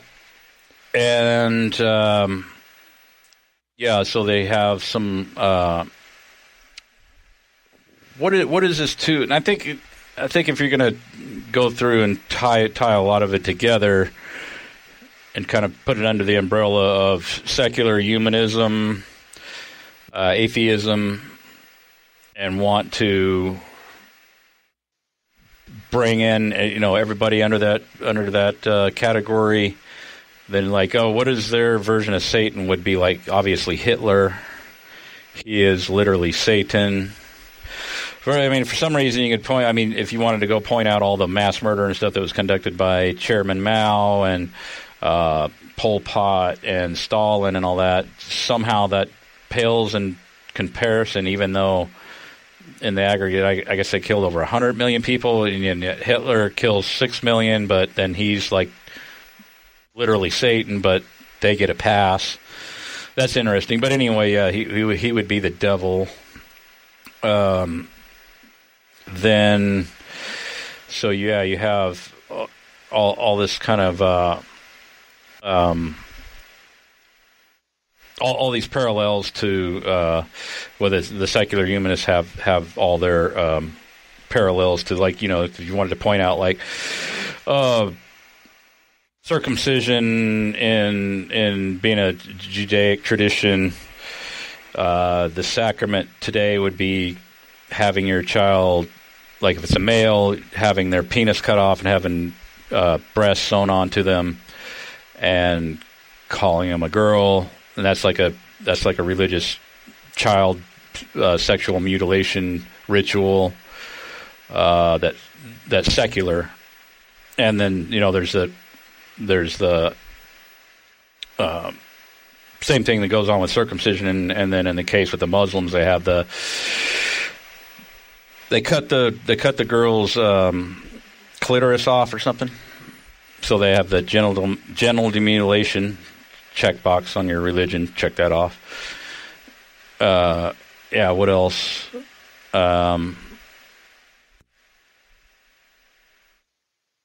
Yeah, they have the priesthood, which is like the science popularist, you know, like Bill Nye, Neil deGrasse Tyson, Michael Shermer, Richard Dawkins, Sam Harris. And then you could throw in there like doctors, lawyers, attorneys, judges, sort of like all encompass this priesthood class, especially scientists. What else? Yeah, secular humanism and religion. Yeah, they definitely have their list of sins, things that are taboo or off limits. And that's to criticize anything that's deals with sexual promiscuity or yeah, especially if you point out that, oh yeah, homosexuality spreads disease and all that. That would be a sin if pointing that out. But at the same time, it's supposed to be, you have this kind of utilitarian philosophy that's being brought in. A lot of people are starting to use the phraseology and stuff out of that, and using terms like, yeah, maximizing well-being. And they said, well, yeah, I mean, these promiscuous actions don't really maximize well-being if you're looking at the perspective of, like, getting, like, anal cancer or something, which predominates, like, gay community and stuff. But that's not really, I don't know how that, how do you reconcile that with well-being and promoting well-being? It's kind of be the same thing as, like, promoting, like, people's right to be alcoholics. You know, it's like, yeah, it's damaging to their health, but if you say anything against it, you're bad. It's like, yeah, well, same with not just homosexual, but promiscuous behavior in general, how damaging it is, and how it's proven to be damaging. And it's like, but still at the same time, it's like the sacrament, so you can't criticize it, because then you're being prejudicial toward, like, what about even like say you're against that and you have like a heterosexual that's hyper promiscuous, and you're pointing out that's like, hey, that's not conducive to well-being in the long run. Well, it is definitely in the short term, but not in the long run. But yeah, so this idea of well-being and stuff, it's just so yeah, if you look at utilitarian philosophy, it's like, well, how do you even define it, and what exactly do you mean? And when you're looking at situations where you may have some idea of what would be well-being, but then you could have like you could point out something where it's certainly not going to result in well-being in the long run. How do you reconcile those two things, and which type of well-being would take precedence over the other, and for what reason and how? They can't answer any of that stuff. They just have this kind of vague thing that they appeal to, like well-being and reduction of harm and reduction of suffering and increasing of well-being. It's the most vague, nebulous, undefined position that you can come up with, because it's just so wishy-washy and it's interesting though. But that's what you'll see, like people like, I guess, like Sam Harris, maybe not so much, but I know that Dawkins does, and certainly like Dawkins' favorite ethicist, which would be Peter Singer. He's promoting this utilitarian philosophy idea, which essentially means like, that it's sort of the ends justifies the means, but it's said and it's kind of framed in a different way. Situational ethics, more or less, but with a different kind of spin on it. But then, you can point out that, like, we'll say, whatever maximizes well-being for the most number of people. So, like, if you take a homeless dude and go ahead and put him on the operating table and rip all his organs out and give them to people who need organs, you saved 5 people. The homeless guy is dead, but you've increased the well-being of 5 people. So overall, you're increasing well-being. So whatever action it may be repugnant at first glance, but overall it's the greater good for the most people. And then you'd say, oh, is that utilitarian? Is that like, well, certainly you could make the case that, yeah, that would be totally right to do. But then a utilitarian would come back and say, well, no, because overall in society, people don't want to go around. Because I've heard this argument, and it's like, well, if you have that happening in society, then it's going to make people ill at ease, thinking that, oh, they could be the next one to have their organs harvested. And it's like, okay, so then what you're really saying is that we should do it, but not tell anybody, or not make. As long as we don't make it public, then it's ethical and it's okay. Is basically what the only conclusion you'd have to draw, because you're increasing well-being certainly, but you're taking the life of one person and you're making 5 people's lives better, and you're saving their life, and that's increasing their well-being. So that's a utilitarian way of being ethically correct. But that's what they would come back as a counter argument. No, you couldn't do that, because that would be overall bad for society, because the way society perceive it, and it would make them feel like, oh, well, I could be the next victim, and it would cause consternation and troubled minds. And it's like, well, no, as long as you don't make it public, it's okay. So yeah, you'd have to conclude that.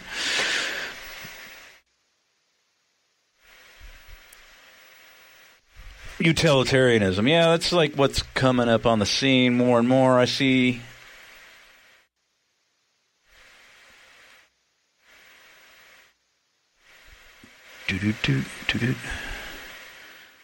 Looks like I got some guests, but I don't see anybody calling in. Yeah, if you want to call in, you go to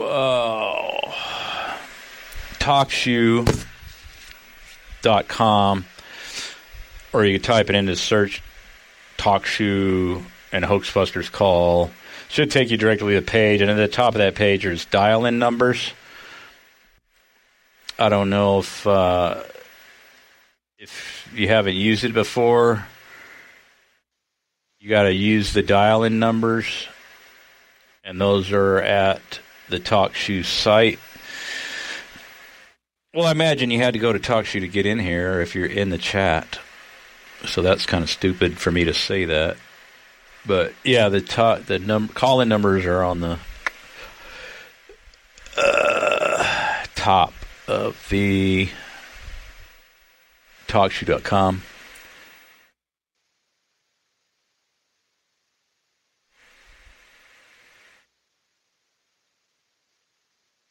But yeah, I want to thank Adam for maintaining the blog when I was out. I appreciate that, man. Check out his videos on there, because he's got some interesting analysis of some movies that came out. I think it was really good. One about the Joker, and that's at Hoaxbusters call.blogspot.com. By the way, I have my URL snatched by looks like some Chinese company or something. So if you put Hoaxbusters call, excuse me, it directs you to some like Chinese casino website. I don't know what it is, but I'll let my URL expire because it was time to renew it, and they were going to charge me like, I forget, but it was a lot. And I was like, man, like what? Like initially it was $10. Now you're raising the price on my URL. Why? You know, like, it's pissed me off. So I just like put it on hold, and then I went to go see what they wanted for me to renew it, and I typed it in, and it goes to this. Man, I don't know what it is. It's not hoaxbusterscall.com anymore. So you got to go to hoaxbusterscall.blogspot.com. But if you type it in a search engine, you should bring it up the site, the blog. Yeah, it's kind of annoying. Yeah, if you let your guard down for a minute, you're going to have the vultures come in and snatch you up.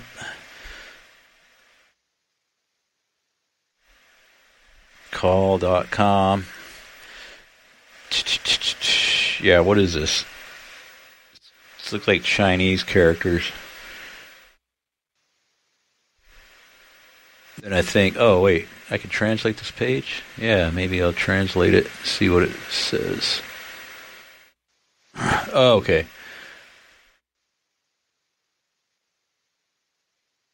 What is this site?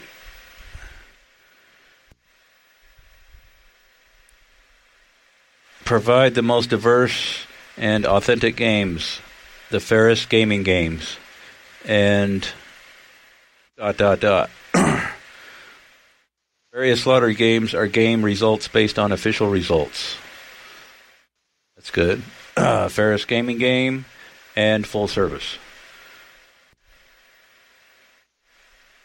Our sports betting has a top-of-the-line operator investing a lot of manpower. That's good to know. Yeah, so this is where Hoaxbusters Call goes now. Gaming. So you got access to all the fun games. Looks like they got some online poker, slots, machines, online lottery tickets.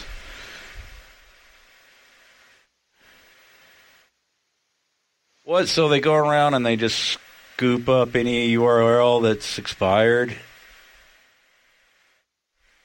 And so I guess they already know that there'll be maybe a trickle of traffic going there, so they can redirect it to... man.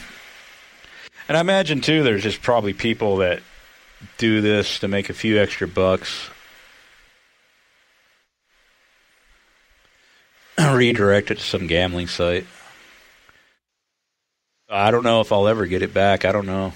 Hoaxbusterscall.com URL may be gone for good, as far as I know.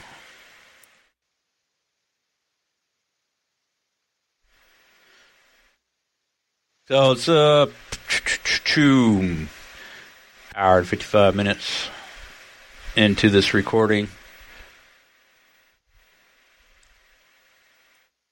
Like all systems are go. Like my, I'm recording it on my end now, so hopefully I'll have a good audio when I upload it. So, yeah, anybody got anything they want to say before I close up shop? Call in. The numbers are at the top of the screen at talkshoe.com. And now they have like different numbers, international numbers. that you can call in from anywhere that you happen to be. You're in Helsinki, Finland. They have a number especially for you. If you're in the Midwest, they have a number for you. If you're in Germany, they have a special number for you. So I guess where it was before, you'd either have to have some international calling plan or you call through Skype or something. But now they have call-in numbers, especially for you if you live in one of those areas overseas. I know there's some people that listen that are overseas.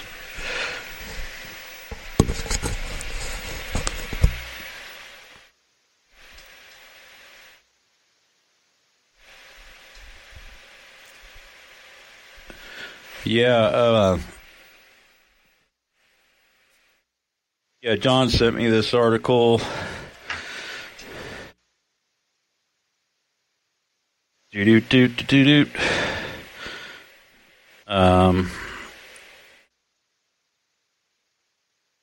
have to find it. Oh, I see here. Okay.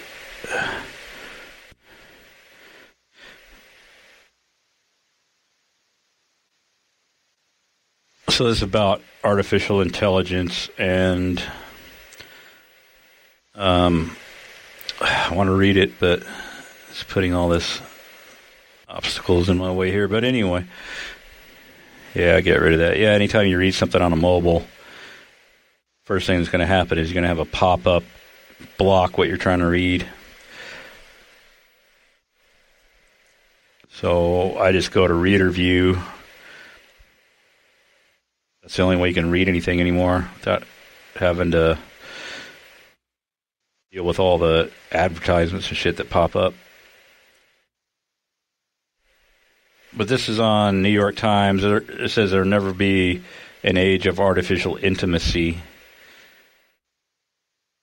It talks about, years ago I spoke with a 16-year-old girl who was considering the idea of having a computer companion in the future, and she described the upside to me. It's not that the robot she imagined, a vastly more sophisticated Siri, was so inspiring.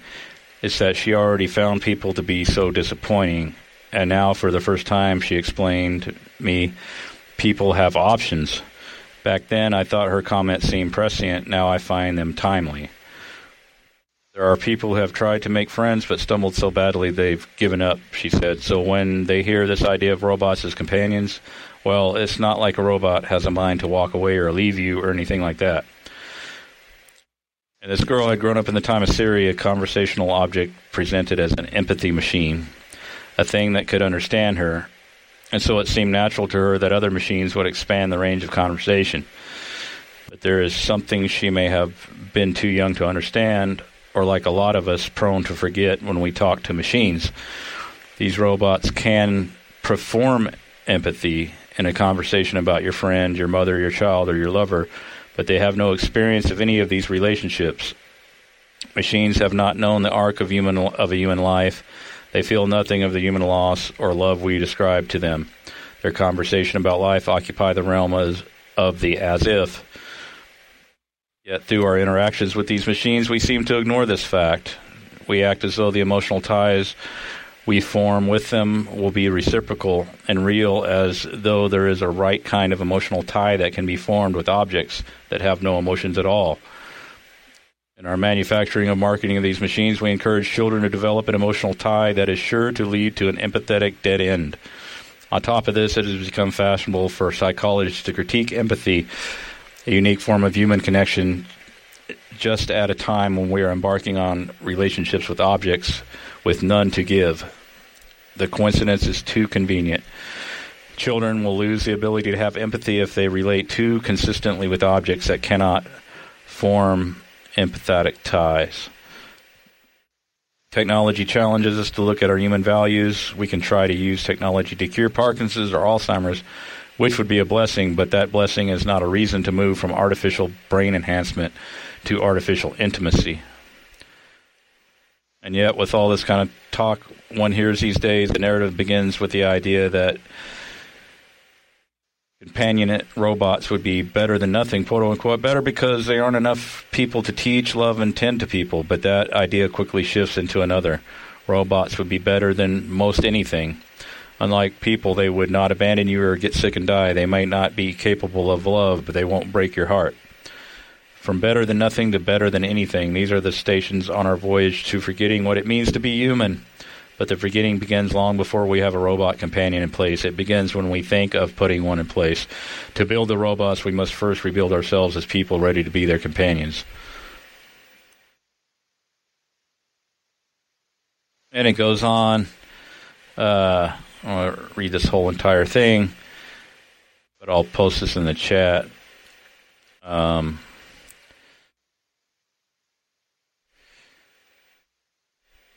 But yeah, we talked about this before, and they had like the early version of it, and I can't think of the name of it. But yeah, that's like when this stuff started first being developed, it was being developed with that purpose in mind. And yeah, we talked about that old project that was like in the 60s. And it was testing the kind of interactions between humans and this so-called artificial intelligence.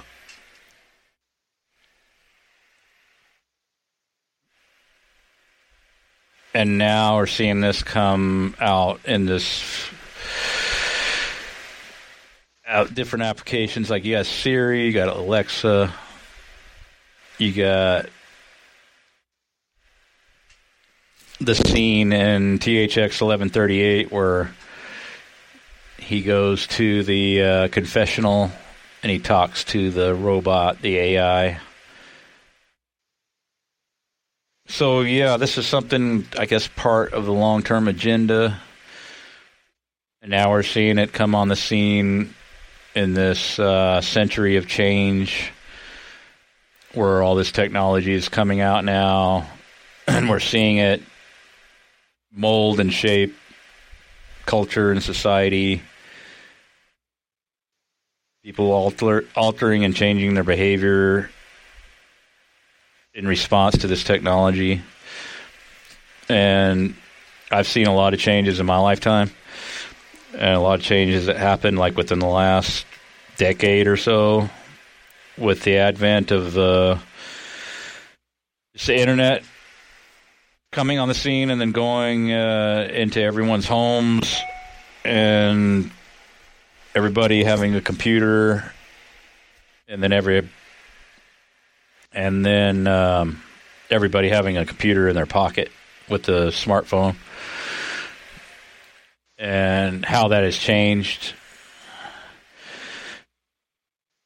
And if you go outside and you're walking around, which I do quite a bit of, like I take walks to get exercise, and you won't typically see kids out playing like they used to. It's like, where are all the kids? Well, they're indoors, and they're on their gaming consoles, and they're on the internet, and they're on their iPads, and they're on their programs. And then now they're going to be talking to Siri, so they'll come out with some more advanced versions of that. And this has already been portrayed in movies and shows where it's like the girl gets a doll and it talks, but it's like got some kind of AI, so-called, built into it, and like it becomes her friend. And then you could see this happening too with this fragmentation, this isolation, atomization of people in this culture, and how this will become more of the norm with especially people moving around, kids changing schools or going to a new neighborhood or a new town and they don't know anybody, and it's like, we get one of these companion robots maybe just to hold you over till you find some friends, and then. But it's like, oh, well, you're not going to find any friends because everybody else got their companion robot, and they just hang out with their companion robot, play video games. But, yeah, that's pretty disturbing to me. I don't know. How advanced will it be, and how convincing will it be, and will it really truly get to the point where it's like actually suitable companion? I don't know. I have my doubts about the real potential of this technology, especially with this AI thing. I think it's really, really overhyped. Yeah. I couldn't imagine trying to have a conversation with Siri. It just would be, stupid.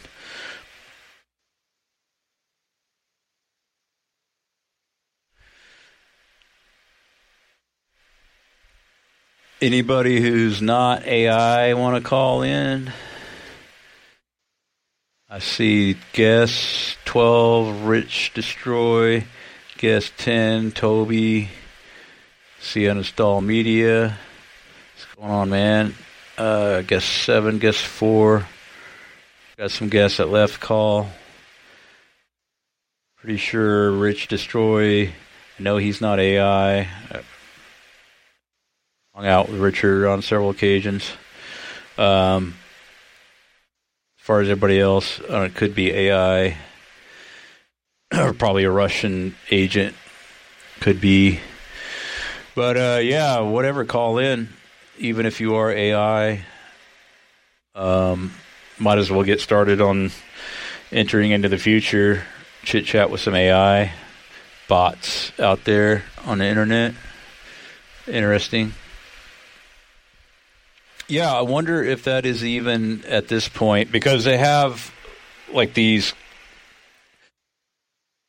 AI talking robots that will pick up the phone when you call companies now. And then one thing, yeah, me and Richard talked about this, like we was on a job painting his house, and we would get these calls from telemarketers and stuff, and a couple of them were like robots, and he asked them if there were robots, and I forget that he didn't. Richard's still there. He could chime in the chat. Did they say they were robots, or they like deny it? I think they denied it, but yeah, they were like robots. But they sounded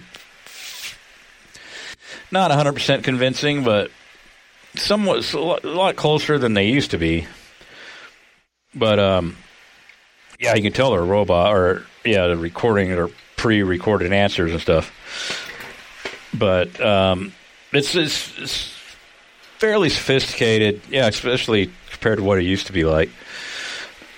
So yeah, the technology is getting there. I mean, but how far along is it in reality? Like, is it at the point in some hidden laboratory somewhere where they could unleash that on you and you wouldn't really even know it? I don't know.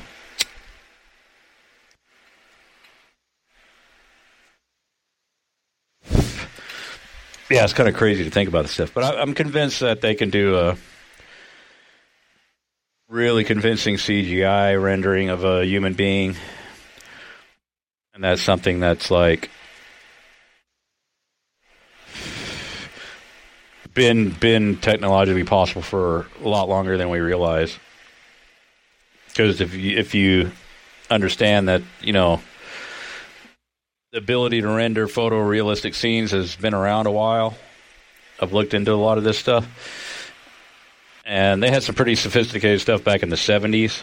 But of course, you know, you're going to be told that, like, well, yeah, the limitation is the processing power. You know, you can't do all the sophisticated ray tracing and all that if you have limited processor power. But you got to remember, like the Pentagon, the military's had these supercomputers that are faster than anything that's available in a consumer market or anything like that, and they've had this, for a while. And an interesting thing about, like, when you look at some of the more recent examples of the iteration of the supercomputer that the military has access to and stuff, it's just that these arrays of like PlayStation graphics chips to do the number crunching. Yeah, I'm not making that up. That's what they use. So they're just these giant number crunchers. They can run whatever models and stuff they want in these things. They don't necessarily have to be used for graphics, but they could be used for graphics, couldn't they? And could you imagine if they wanted to render photorealistic looking reporter on the scene of a crime that didn't happen? Like, that could easily be done and served up as real. And you don't think that's happened, as far as at least on the experimental phase at this point? Of course it has. That's why if somebody's going to say, like, oh, Edward Snowden is a CGI rendered character, and you don't typically see him in the same room with somebody. He's always supposedly in exile and he's on the screen. Or then they brought him out one time and he was like in a robot body where they had his face on a screen, but it was like a rolling robot monitor thing that he could allegedly control from his wherever he was at. That they had that, which is interesting. Like, well, yeah, why would they break all that out when they could just roll a TV out and have him come on the TV? But they had him. So it's kind of like, yeah, they're running this stuff by us, and they're using him as like a test bed, and then he's actually a CGI, and he's a fictional character. Or maybe he's modeled after a real person, but whatever. But you're looking at CGI, and it's and at the same time he's like, warning about all this technology and the stuff, and he's supposedly this whistleblower guy that's like, yeah. Can I prove it? No, but is it possible? I believe so. Yeah.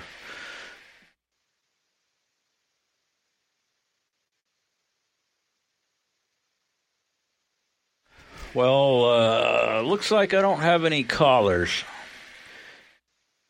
Is this a Hoaxbusters call first? Might be the first time I haven't had an actual caller. At least one. I'll wait a few more minutes. If anybody wants to call in, go ahead. If not, I'm going to call it a night. And I appreciate everybody that turned out to the live call.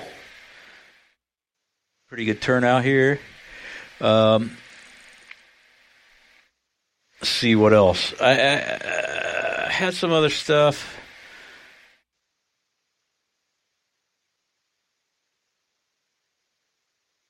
Probably bring up on the next call. Can't think of it right now.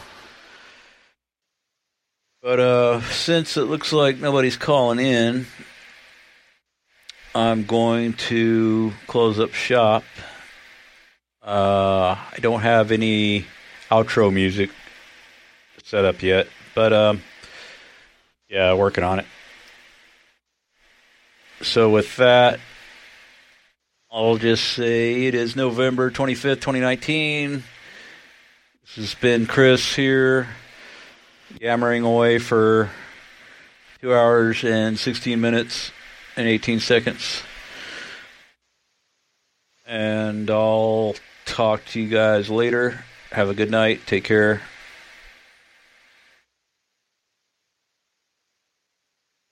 With the Lucky Land Slots, you can get lucky just about anywhere. This is your captain speaking. We've got clear runway and the weather's fine, but we're just going to circle up here a while and get lucky. No, nothing like that. It's just these cash prizes add up quick. So I suggest you sit back, keep your tray table upright, and start getting lucky. Play for free at LuckyLandSlots.com. Are you feeling lucky? No purchase necessary. Void where prohibited by law. 18 plus terms and conditions apply. See website for details.